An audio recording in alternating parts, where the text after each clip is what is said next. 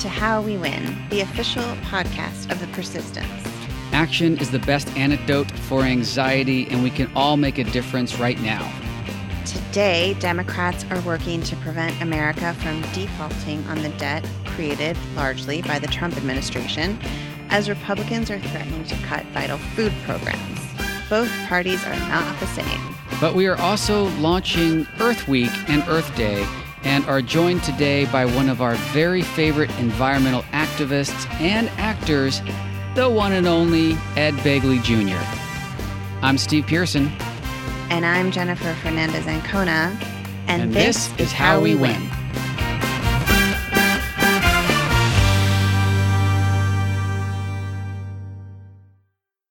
Jennifer, it's great to see you. Welcome back from your vacation and work trip, and you've just been traveling out there doing all kinds of things. What's been going on? Yeah. Thank you. It's been great to be back. Great to see you. It's been good. We had a trip to New York. That was a work-related trip, partially for fun with the family, and always fun to get to go to New York. We walked around Central Park, visited some of the landmarks, saw some friends, went to Brooklyn. It was very, very cool. So nice. Yeah, it was a nice visit. And then in our nation's capital, I know you and I were crossing each other in the airport. We didn't get to actually meet, but we were actually in Dulles at the same time. Physically closest we've ever been, probably. We have never never met in person, and I was downstairs at the baggage claim, and you were upstairs at the departures at Dulles at the same time. Crazy. Yeah, that was fun. But yeah, lots going on in DC. It was the America Votes Conference, which is a big convening of a lot of folks doing organizing work in the states, in the swing states. So all kind of descending on the convention center. So did a lot of meetings and a lot of work in response to what was happening in Tennessee and organizing to send resources to folks doing that work in Tennessee and other places, Florida as well. So yeah. You've missed a lot this has been a full couple of weeks. Like, I know. The news was you're like, this seems like a good time of year to take a vacation. What could possibly happen? Yeah. Well, we were in New York on the day of Trump's arraignment too. So we saw some of that. That was kind of amazing history in the making to see. Yeah. Were you onlookers? Were you around? No. Yeah. We were people avoiding it, trying to get good bagels. Wise. But we ended up, my family, they saw the circus and all the things as Trump was coming out, but went around it in order to get to the good bagel shop on the other side of the street. Smart and delicious. Yeah. Well, it's good to have you back, and I know our listeners are happy to have you back too, because too much of me is just the only one who really likes all me is me. I like it, but no one else. So let's talk. You did great, and Jessica Craven was amazing. That episode last week was really great. She is totally amazing. She's got a great letter to the editor that just got published in the LA Times right now about Clarence Thomas and awesome. Chief Justice's lack of action on his just egregious, what can you say about Clarence Thomas? It surpasses by far anything that anyone has ever seen, and he needs to be held accountable. Doesn't look like Roberts is going to do anything. Yeah, like they say, ain't nothing going to happen. But man, Clarence Thomas deserves to be impeached so many times over. And it's unbelievable. And I guess the only positive thing is just, I feel like it's almost a cementing of the court not being a legitimate institution anymore. I think, whether or not anything happens to him, which it may not, which is wild, but it may not, I think it sort of puts a final stake in the coffin of, is this court as is currently constructed at all legitimate? I think it really undermines the Supreme Court. It totally does. It's a really interesting point too. I'm obviously not a legal expert, and it would be interesting to have a Supreme Court scholar on to talk about this. Yeah. But I wonder how much this really does put like an asterisk on the decisions that are coming out of this court right now. Certainly, the ethics violations and the just egregious abuse of norms that we saw coming from the Trump administration Yeah. and the Republicans have brought to the forefront the need to really codify some things that haven't been codified in our, in the executive branch. And we're seeing that with the Supreme Court right now. So I wonder, like, it's a long road to the future because these are lifetime appointments, as we well know. But in terms of like the legal standing that the decisions have that are coming out of the court right now, I wonder if there's an argument to be made that they're more tenuous, that they're not going to hold up as well because of the egregious behavior by these justices. Yeah, it's a really interesting question. And I said justices plural. Obviously, yeah. Clarence Thomas is the one that we have the most reporting, but you can look at Kavanaugh and the reporting about the lack of investigation into his allegations by the FBI and go down the list. But absolutely. All right. Well, we didn't mean to talk about Clarence Thomas, but I'm glad we did. And there's, I'm glad we did. You touched on Florida. That's all you really need to do these days is just breeze right over Florida. Sorry to our listeners in Florida. God bless you. And, It's terrible. Yeah.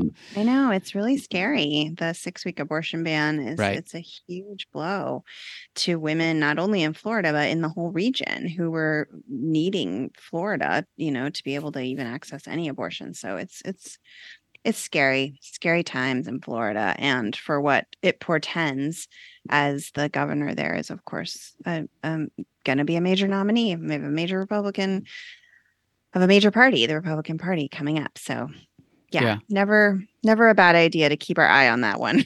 Yes. And that ties into some other news this week. We're just like free associating right now, but the Supreme Court did issue a stay on the ban of mifepristone, and we'll see how long that lasts. But again, abortion under attack. We spoke about this. So this Supreme Court says they're going to put a stay on that order until they can review it. Once again, there's been some really great organizing around this, and just last weekend we saw the Women's March have their rallies. And did you go? Did you see it? It was the first Women's March that I've missed since Women's March launched, and I had serious FOMO. I went to D.C. for my mom's 89th birthday, and our father passed away last year, and so it was an opportunity to be with my mom on her birthday, and that was very important. Yet I still was like, I can't believe I missed the Women's March, because that's been an important part of our organizing, and an important part of my campaign too. I've been endorsed by Women's March, and so humbling. So anyway, let's talk about trying to avoid us going into default on our loans. Like we got to pay our bills, right? Don't we have to just pay our bills as a country, or the entire credit just is worthless? Isn't it devastating if we don't pay our bills? It's devastating. I mean, you know how it is in your own personal life when you can't pay your bills, and everyone's been through that, I'm sure, at some point in our lives. I certainly have. But when it comes to the nation and and everything that we have to pay for, and the debt that we incur, I mean, it's not even the same as the deficit. It's just the way that we do business, and it's the result of defaulting on that is completely catastrophic. I mean, it's never happened. I think it happened once in the 1800s. There's always there's been a lot of this like standoff around it over history, but never have we actually defaulted. And this feels like the first time. It feels like the first time in our lifetimes that it could actually happen, because these Republicans are so off the deep end, and they are even more crazy and wild than they have been before. Yeah. It's kind of like a slow moving train wreck that is going to happen, but you were doing everything we can to to prevent it. So like the big issues are, I mean, we saw the seed of this when McCarthy was trying to be elected speaker and that whole circus, because this is exactly what a lot of those Republicans were holding him hostage around. In order to get him elected, he Right. had to promise that he would go to war on this debt default thing. And you've got the Biden administration and the Democrats who actually do want something good to happen. I mean, we care about people. We don't want people's retirement accounts to be drained by the stock market crashing. And we don't want federal employees to no longer have paychecks. So we care about it. But we can't negotiate with people who are holding people's livelihoods hostage like this. So Biden is in a tough spot because he can't actually negotiate with them until they agree to just pass a clean debt limit increase, which is something they have done many times, including 3 times while Trump was president. Right. So this isn't like a weird thing. This is something that they can and should do, but they're absolutely using it in their political pawn, games to try to hurt people. And what we talked about earlier was today there was a little bit more of a clue because they haven't been very specific about what they want to cut. And today it was a little bit of a clue that they're going to go after food programs that actually help poor people, the poorest people among us, have food to have sustenance so that they don't die. And that's what they want to go after. And they want to put in really strict work requirements that force people, to fill out all this paperwork and put in all these hoops and have to have jobs before they can have food. It's terrible. So that was today the sort of signal that we got about where they're going with it. Yeah. It's so disgusting. I mean, these are children. They're they want to starve children and seniors. Exactly. Yeah. And they seem to do this with the lives of children and seniors and just use them as political pawns. Yeah. And it's so disgusting, and it can't stand. And Biden's not going to negotiate away SNAP benefits, and we extended the food program and brought 20 million children out of food insecurity as a result of that. Yeah. And so it's true.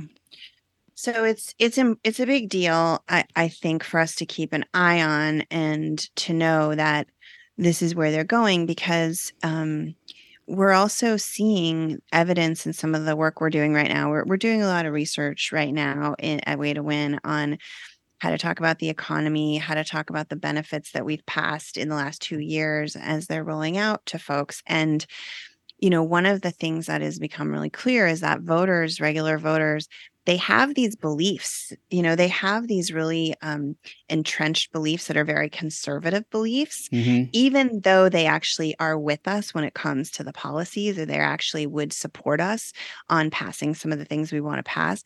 When it comes to kind of like just a basic belief about how the economy works and who deserves or who doesn't deserve, to benefit in the economy, it's pretty conservative. And this SNAP cut thing, it pokes right at that hole that is a little bit vulnerable for us, even with our own voters. So I think that's what we need to look out for. Absolutely. And we need to do the messaging work on that too, because, like you said, our policies are very popular with the large swath of voters.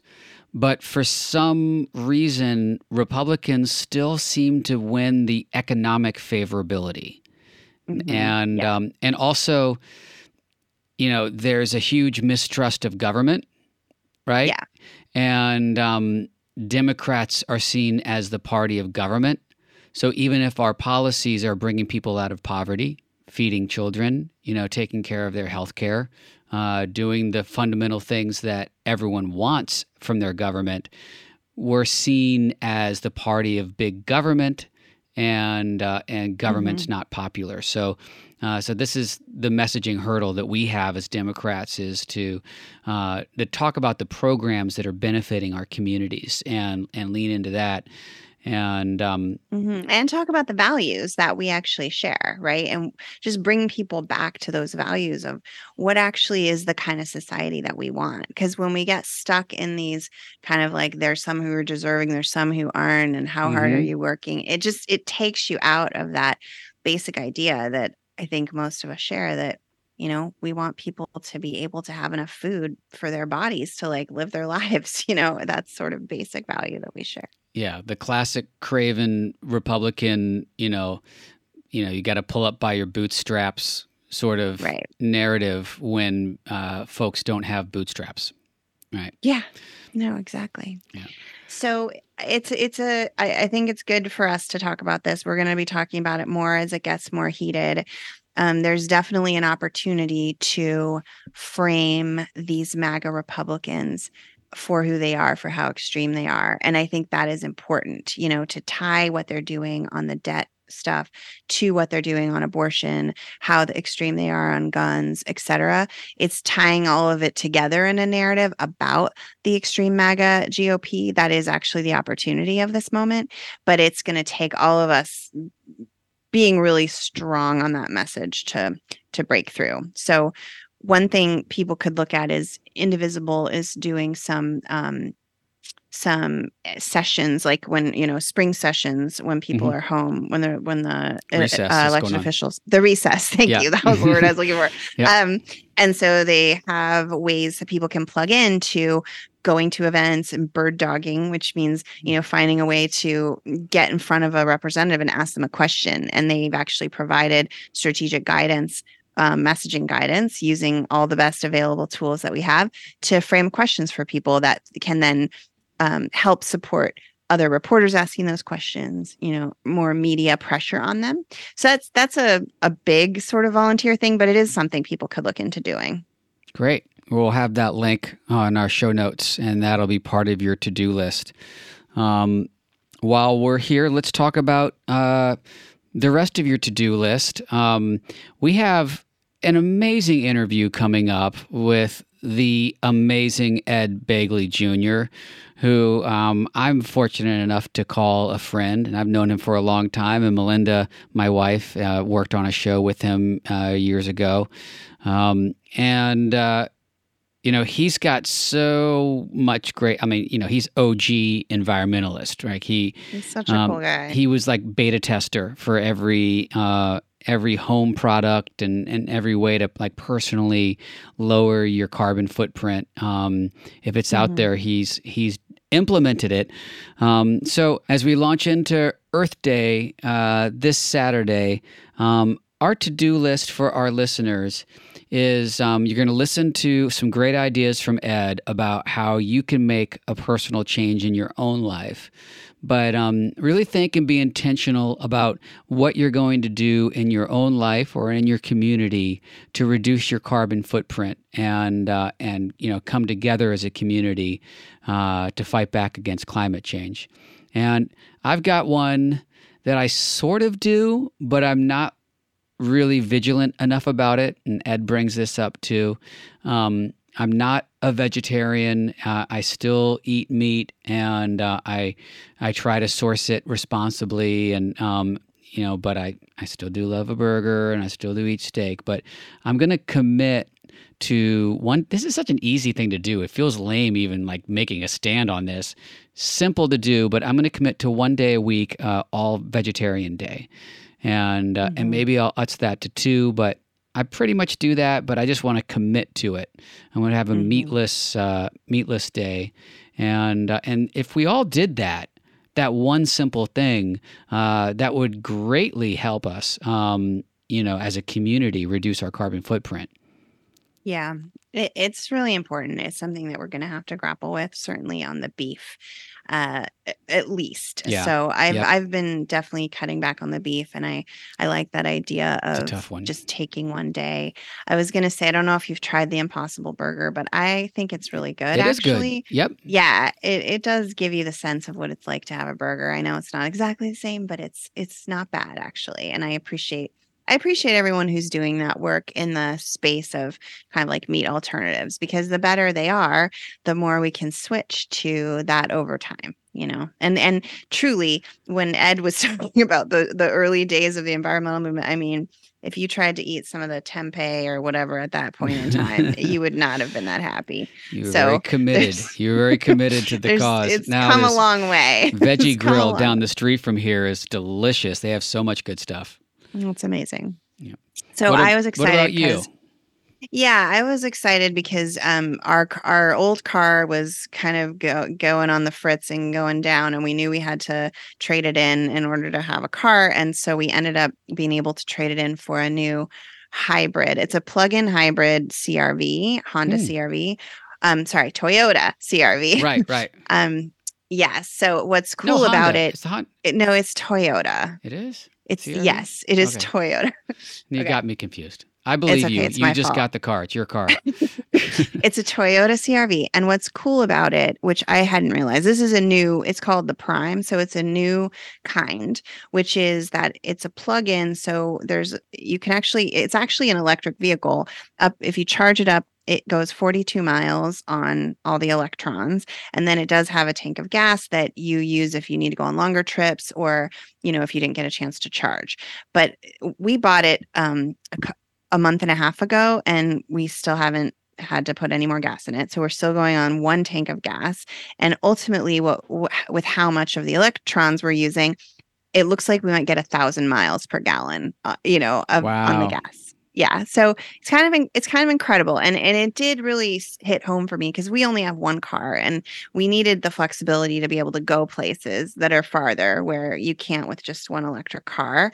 But to make this step is really important because now when I'm driving around, most of the time that we're driving around, if we need to use the car, we're not using any gas, and it does feel amazing, and it does feel like the future.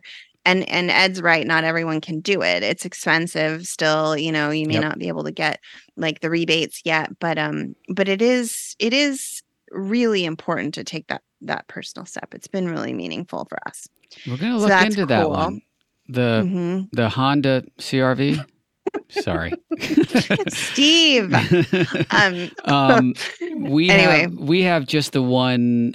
We have an all electric Mini, and it is so Okay, fun that's cool. and so zippy, and it gets about 100 miles. So it's pure electric, and we can go pretty far distances on it, but not a lot. And we're in the market for a second car right now, and I think like a plug-in hybrid is probably the way to go.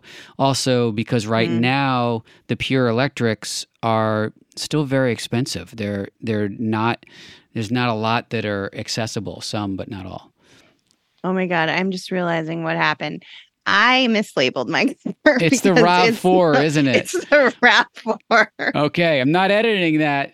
For our listeners, Yeah. I knew the CRV was a Honda. I knew it. We've been looking at cars. Oh my God. You have a that was wonderful crazy. Prime plug-in RAV4. Yeah. Yeah, that's it. So it's great. Sorry about that. I did not mean to. Okay. Well, this has been Car Talk. This has been educational. That's right. All right. Well, But can I say one other thing? Is that I have our neighbors and our my good friend, the 16-year-old Arlo. They are an amazing environmental activist, and one of the things that they do a lot is plant trees. And I think that's also something people should do. It just matters. Like how many trees that we have is going to matter in terms of the carbon and everything. So I also think that's something I want to do more of. Shout out to Arlo. Shout out to Arlo and everyone who's planting trees. What a great way to celebrate Earth Day by planting a tree. And that's a fun thing to do with your family too. Make it a tradition with your kids and get that going early. All right. Well, that gives me a lot of hope. We've been prattling on here talking, cars. And I really want everyone to hear our interview with Ed. So maybe we just jump right into that. So without any further ado, here's our interview with the one and only Ed Begley Jr.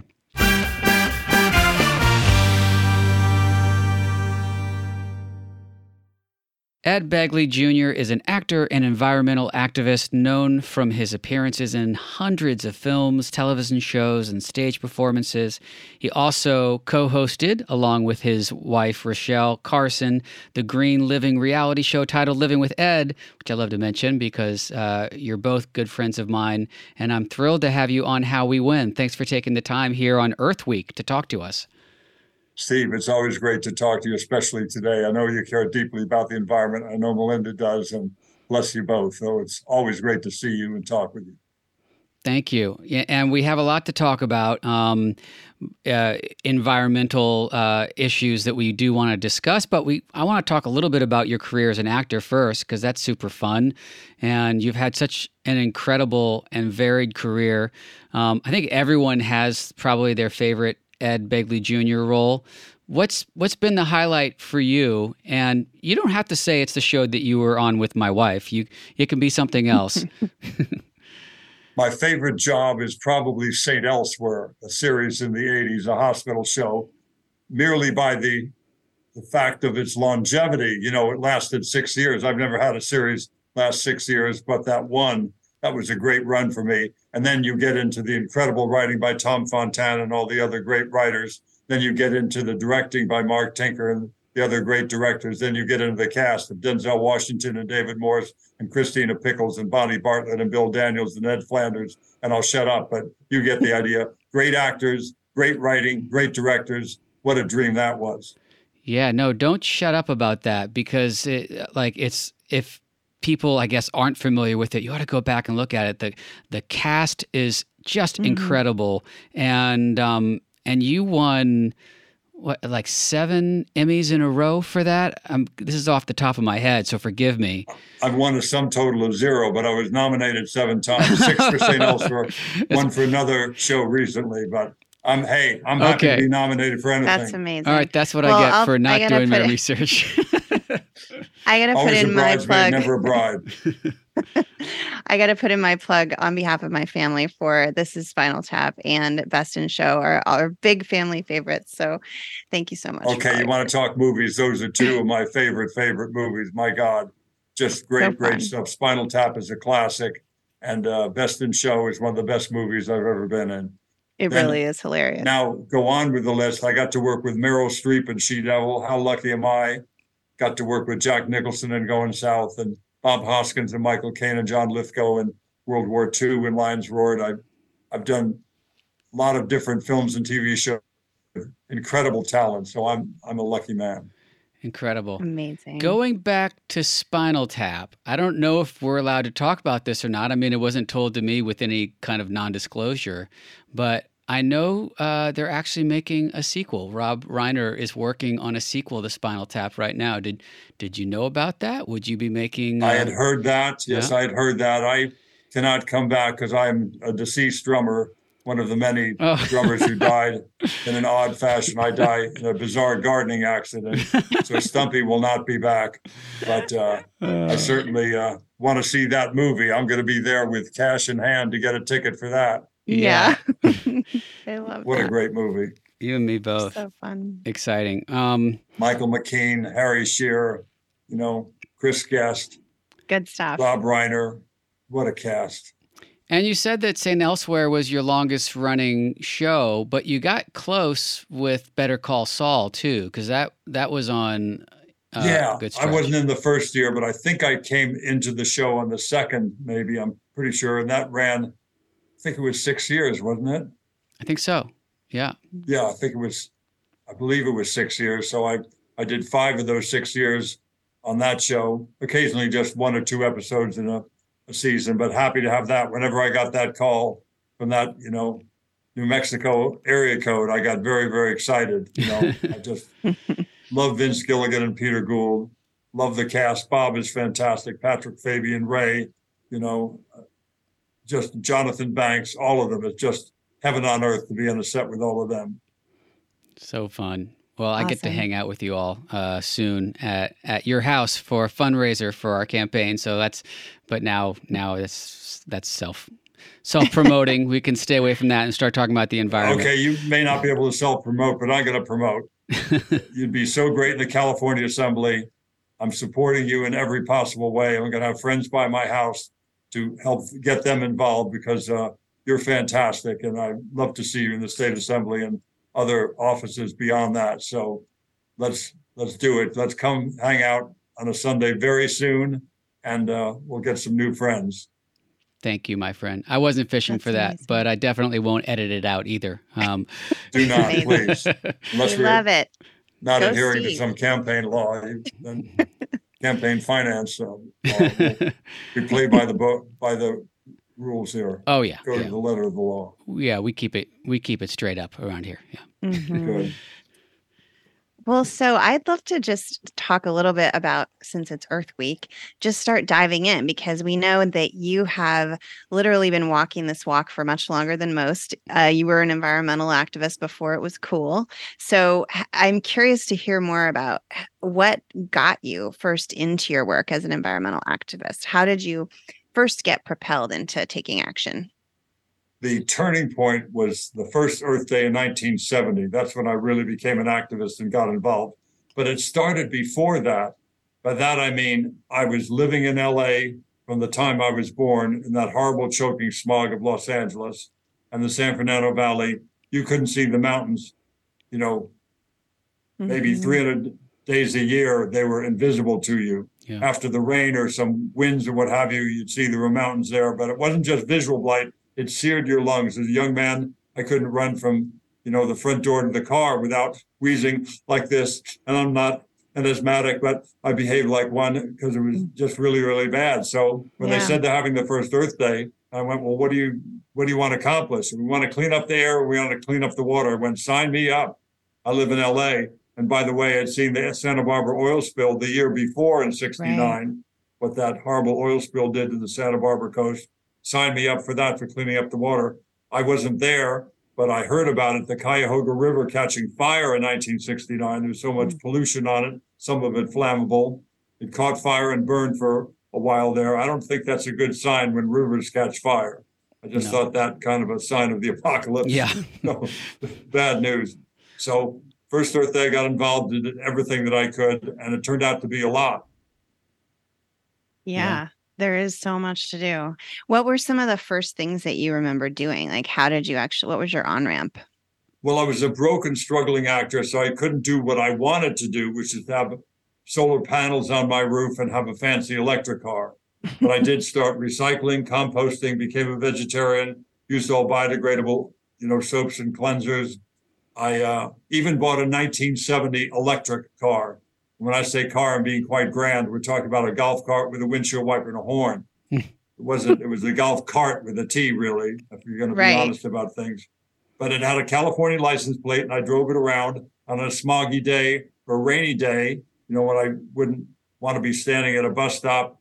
They had no shelter bus stops back then, you're just out in the elements, or riding my bike in the rain. I could take that electric car. I even took Cindy Williams out on a date in that electric car. The wonderful lady who we lost this past year, who is Shirley and Laverne and Shirley, if anybody remembers that show. Of course. A great show with Penny Marshall called Laverne and Shirley. Yeah. I took her on a date. I'd met her on this show, Room 222, and I took her on a date in my electric car, and all I can say is there was not a second date.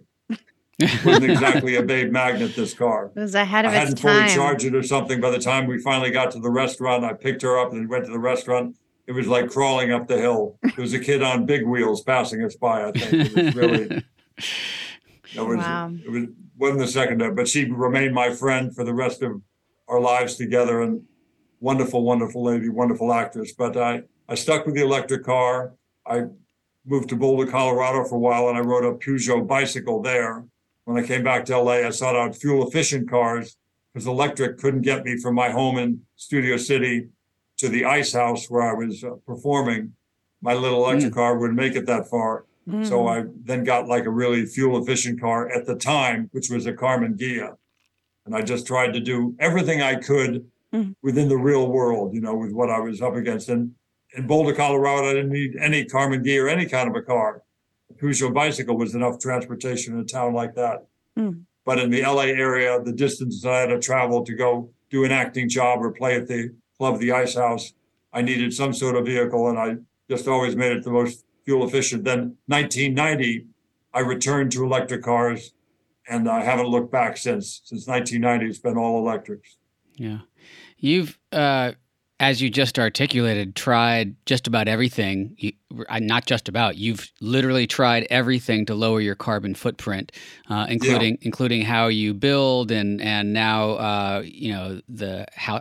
I've never been to your house since you built your new house. I'm excited to come over and check it out. Not a lot of people have, access to everything that you've tried. So, right now as we're thinking about Earth Day again and what people can do on their own, what are the easiest and most practical changes that just everyday folk can make in their own lives to reduce their carbon footprint? Good question. When people ask me, I can't live in a fancy house like you live in today or have a fancy car like you have today, I say to them, neither could I until just a few years ago. I couldn't do a lot of the stuff I even did back in the 80s, till I had been in the environmental movement for 15 years. I finally put solar hot water in my house in 85, solar electric in my house in 1990. So you say you can't afford these things. I certainly can relate when people say that to me, because I couldn't afford them either. So I just did everything that I could. And it was a short list of things you could do in 1970 when I started, but now the list is long. You can buy energy efficient light bulbs. You can get an energy saving thermostat. You can still ride a bike if weather and fitness permits, just like I did in 1970. You can take public transportation if it's available near you, like it was in 1970. Which you did to the Oscars this recent year, That's too. right. My daughter and I went to the Oscars. Rochelle isn't as much game for that kind of a thing, riding the subway to the Oscars. She'll take public transportation with me occasionally, but not in a ball gown. But Hayden's has the pioneer spirit. I even rode my bike to the Oscars a few times. So Rochelle, of course, wasn't ready to ride in the handlebars. So she went with a friend who was going there anyway in a pure electric vehicle. So there's no extra carbon footprint for us being separated for that time getting there. But you do the best you can. Not everybody can do the big ticket items like solar or things like that. But if you do the smaller things, if you pick the low hanging fruit first, make your home more efficient, buy those light bulbs, buy the energy saving thermostat and program it, do everything you can, become a vegetarian, if not every day of the week, one day a week and maybe two, and build from there.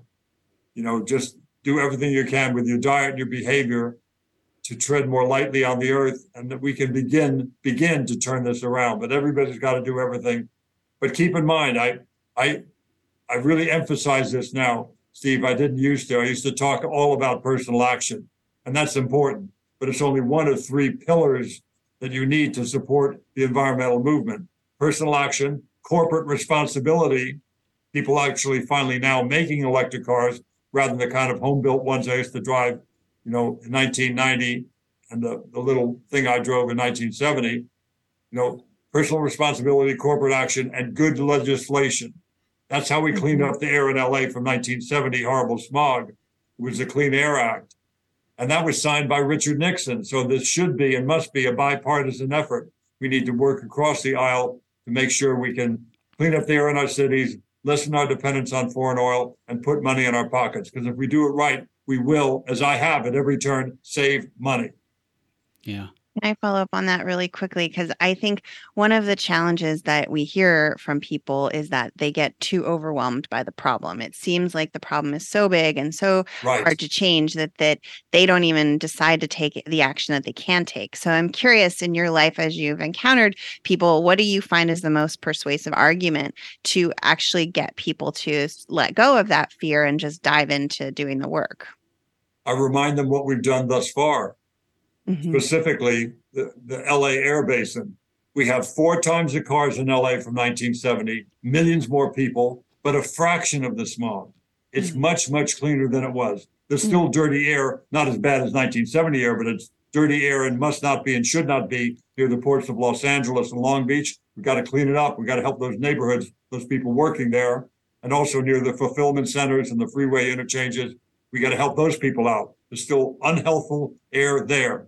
We're not done, but it's much, much better in many, many parts of LA. We've got to make it good for everybody in the LA air basin. And we've done that with cleaner power plants, cleaner cars, all the stuff that I talked about, people taking more public transportation, riding bicycles, all this stuff, little and big, made a big difference. That's one. The other one is look at what we did with CFCs and the ozone depletion. Mm-hmm. We knew there's a problem with the ozone hole in the southern hemisphere, even worse than our northern hemisphere. Very, very bad. It was dangerous. People were getting more skin cancer and what have you with the loss of that ozone layer. There was a big hole and getting bigger. Everybody jumped in. Business people, legislators, Republicans, Democrats jumped in. We're going to ban CFCs. We'll still have another chemical, that won't be as damaging to the ozone, and we can do that. And that hole is not the same size. It's not bigger. It's smaller.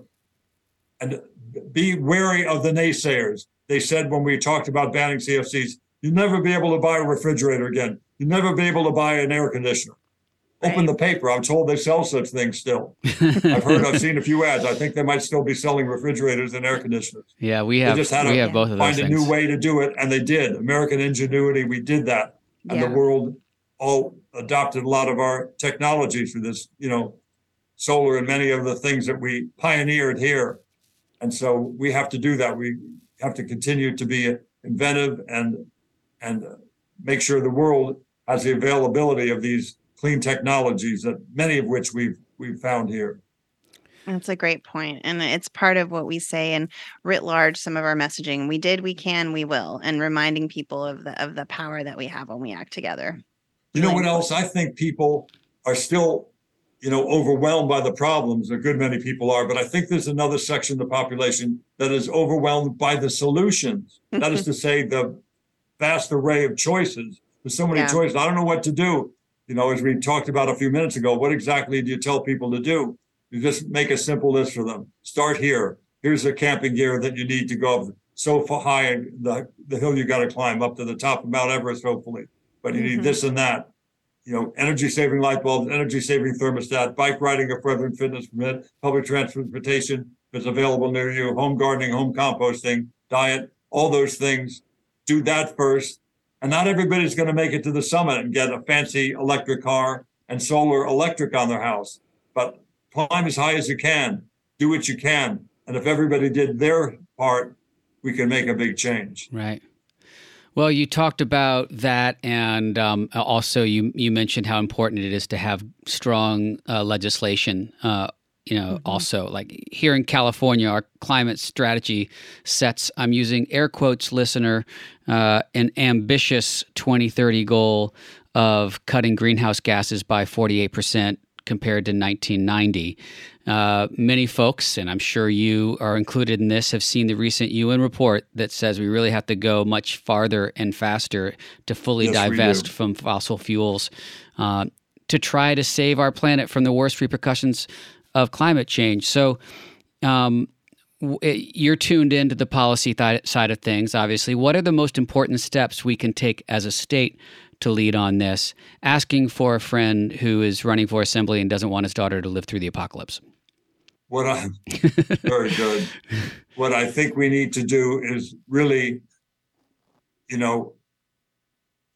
be truthful and faithful to all the stuff that we have on our plate now. That is to say, to meet some of these goals that we have for greenhouse gas reduction and the amount of electric cars, the amount of electric car charging. We're leading the country and the world once again here in California with the amount of, charging infrastructure that we've committed to, and the amount of electric cars that we want by a certain date, and the amount of solar panels we want up.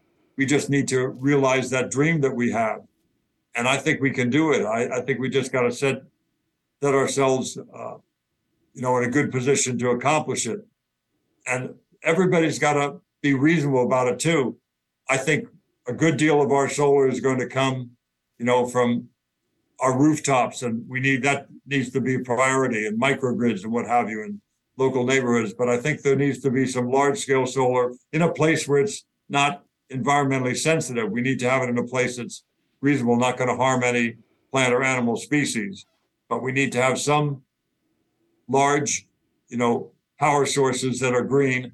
And we also, in first position is putting about solar on rooftops and what have you, and making every home and office energy efficient. Before you put up one solar panel, You want to make sure you have an energy audit, to see how you can reduce your power demand before you put up solar. People regularly ask me for a number of a good solar installer or solar company. And I write down a number and hand them. They go, what the hell is this? Acme Home Energy Audits. I said I wanted solar. I said, I want you to get solar. I want you to reduce your demand. They may try to sell you 7 kilowatts, but you only need 4 or 5 after you reduce your demand. Get the right kind of lighting, get the right kind of heating and air unit, get the right kind of insulation, the right kind of windows, and you're going to save a lot of money on solar panels. So we have to be reasonable about this, set goals that are, reachable, and set ourselves up for success in so doing. Great advice. So we always like to ask our guests, because it's something that we think is really important that drives all of us, especially when the news can be really dark and hard sometimes, is just what gives you hope. And so would love to hear from you. What is really giving you hope right now? My daughter and the other young people like her that are out there trying to make a change. Greta Thunberg, look what she's doing on a world scale. Just amazing what she's doing. She's waking everybody, including me, up. You get kind of lazy about things. You get kind of jaded about things. You get depressed about the lack of progress. But she came out there swinging. Our world is on fire and nobody's paying attention. And that's exactly what it is. Hey, I was raised by a wonderful, wonderful Republican father. He was a conservative who liked to conserve. He never really used the word environmentalist, but he was one. He was the son of Irish immigrants. He lived through the Great Depression. We saved string, we saved tinfoil, we turned off the water, we turned off the lights. A great man. And a lot of fiscal conservatives saying, I know we need to do X, Y, and Z for climate change, but we can't afford it. We can't afford not to do it. For that, if I got a roof that's leaking, I may not have the cash in my hand to do it, but I got to go get the credit card I try not to use and go fix that roof. I'm going to have to replace the floor. I'm going to have to replace the appliances. I'm going to have to pull out the drywall because of the mold. I'm going to have a much bigger problem. We have to find the money to address climate change, or the bill is going to be much, much, much, much bigger. Yeah. Absolutely.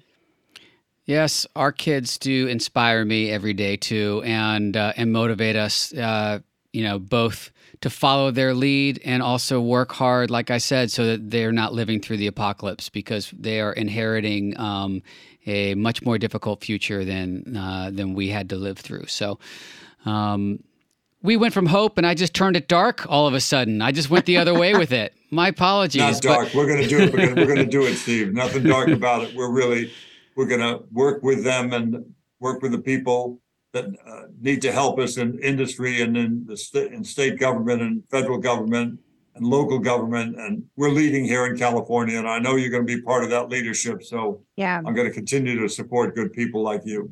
Well, thank you. I agree. Thank you both. Thank you, Ed, so much for your friendship and your support. And thanks for being here on the show. My pleasure, pal. Thank you so much, Ed. Great to meet you. Thanks for having me.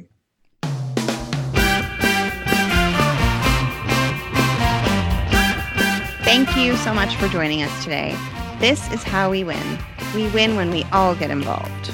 We would love to hear from you. Please send us an email at hello@howwewinpod.com or tweet to us at howwewinpod, at bluesboysteve, and at Jen and Kona. And make sure you subscribe, rate, and review on Apple or wherever you get your pods, and share our show with your friends and family. I could say this at the end of the show when no one is listening to us right now and everyone has stopped.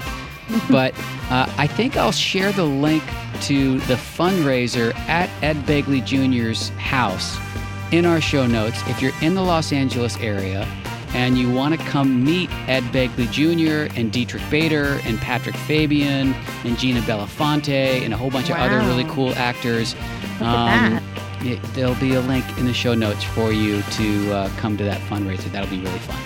So I love that. And I'd love to meet you personally myself, too. So reward for those listeners who stay until the end. That's what you get when you listen to the end. You get the good tips. Otherwise, we will be back with some more next Wednesday.